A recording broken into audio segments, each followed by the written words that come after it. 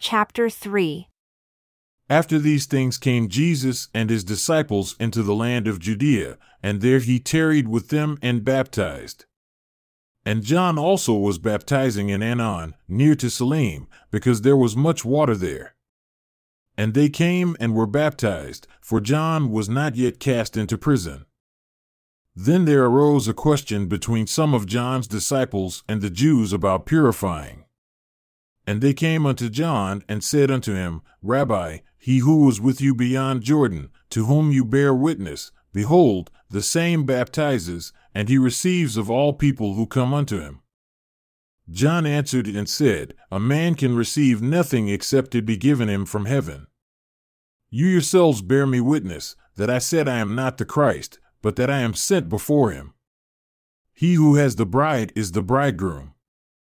But the friend of the bridegroom, who stands and hears him, rejoices greatly because of the bridegroom's voice. This my joy is therefore fulfilled. He must increase, but I must decrease. He who comes from above is above all.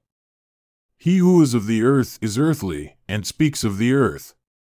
He who comes from heaven is above all. And what he has seen and heard, that he testifies, and but few men receive his testimony. He who has received his testimony has set to his seal that God is true. For he whom God has sent speaks the words of God, for God gives him not the Spirit by measure, for he dwells in him, even the fullness.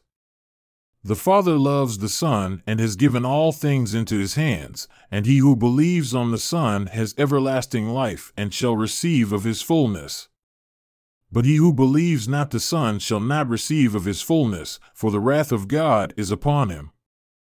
When therefore the Pharisees had heard that Jesus made and baptized more disciples than John, they sought more diligently some means that they might put him to death. For many received John as a prophet, but they believed not on Jesus. Now the Lord knew this, though he himself baptized not so many as his disciples, for he suffered them for an example, preferring one another.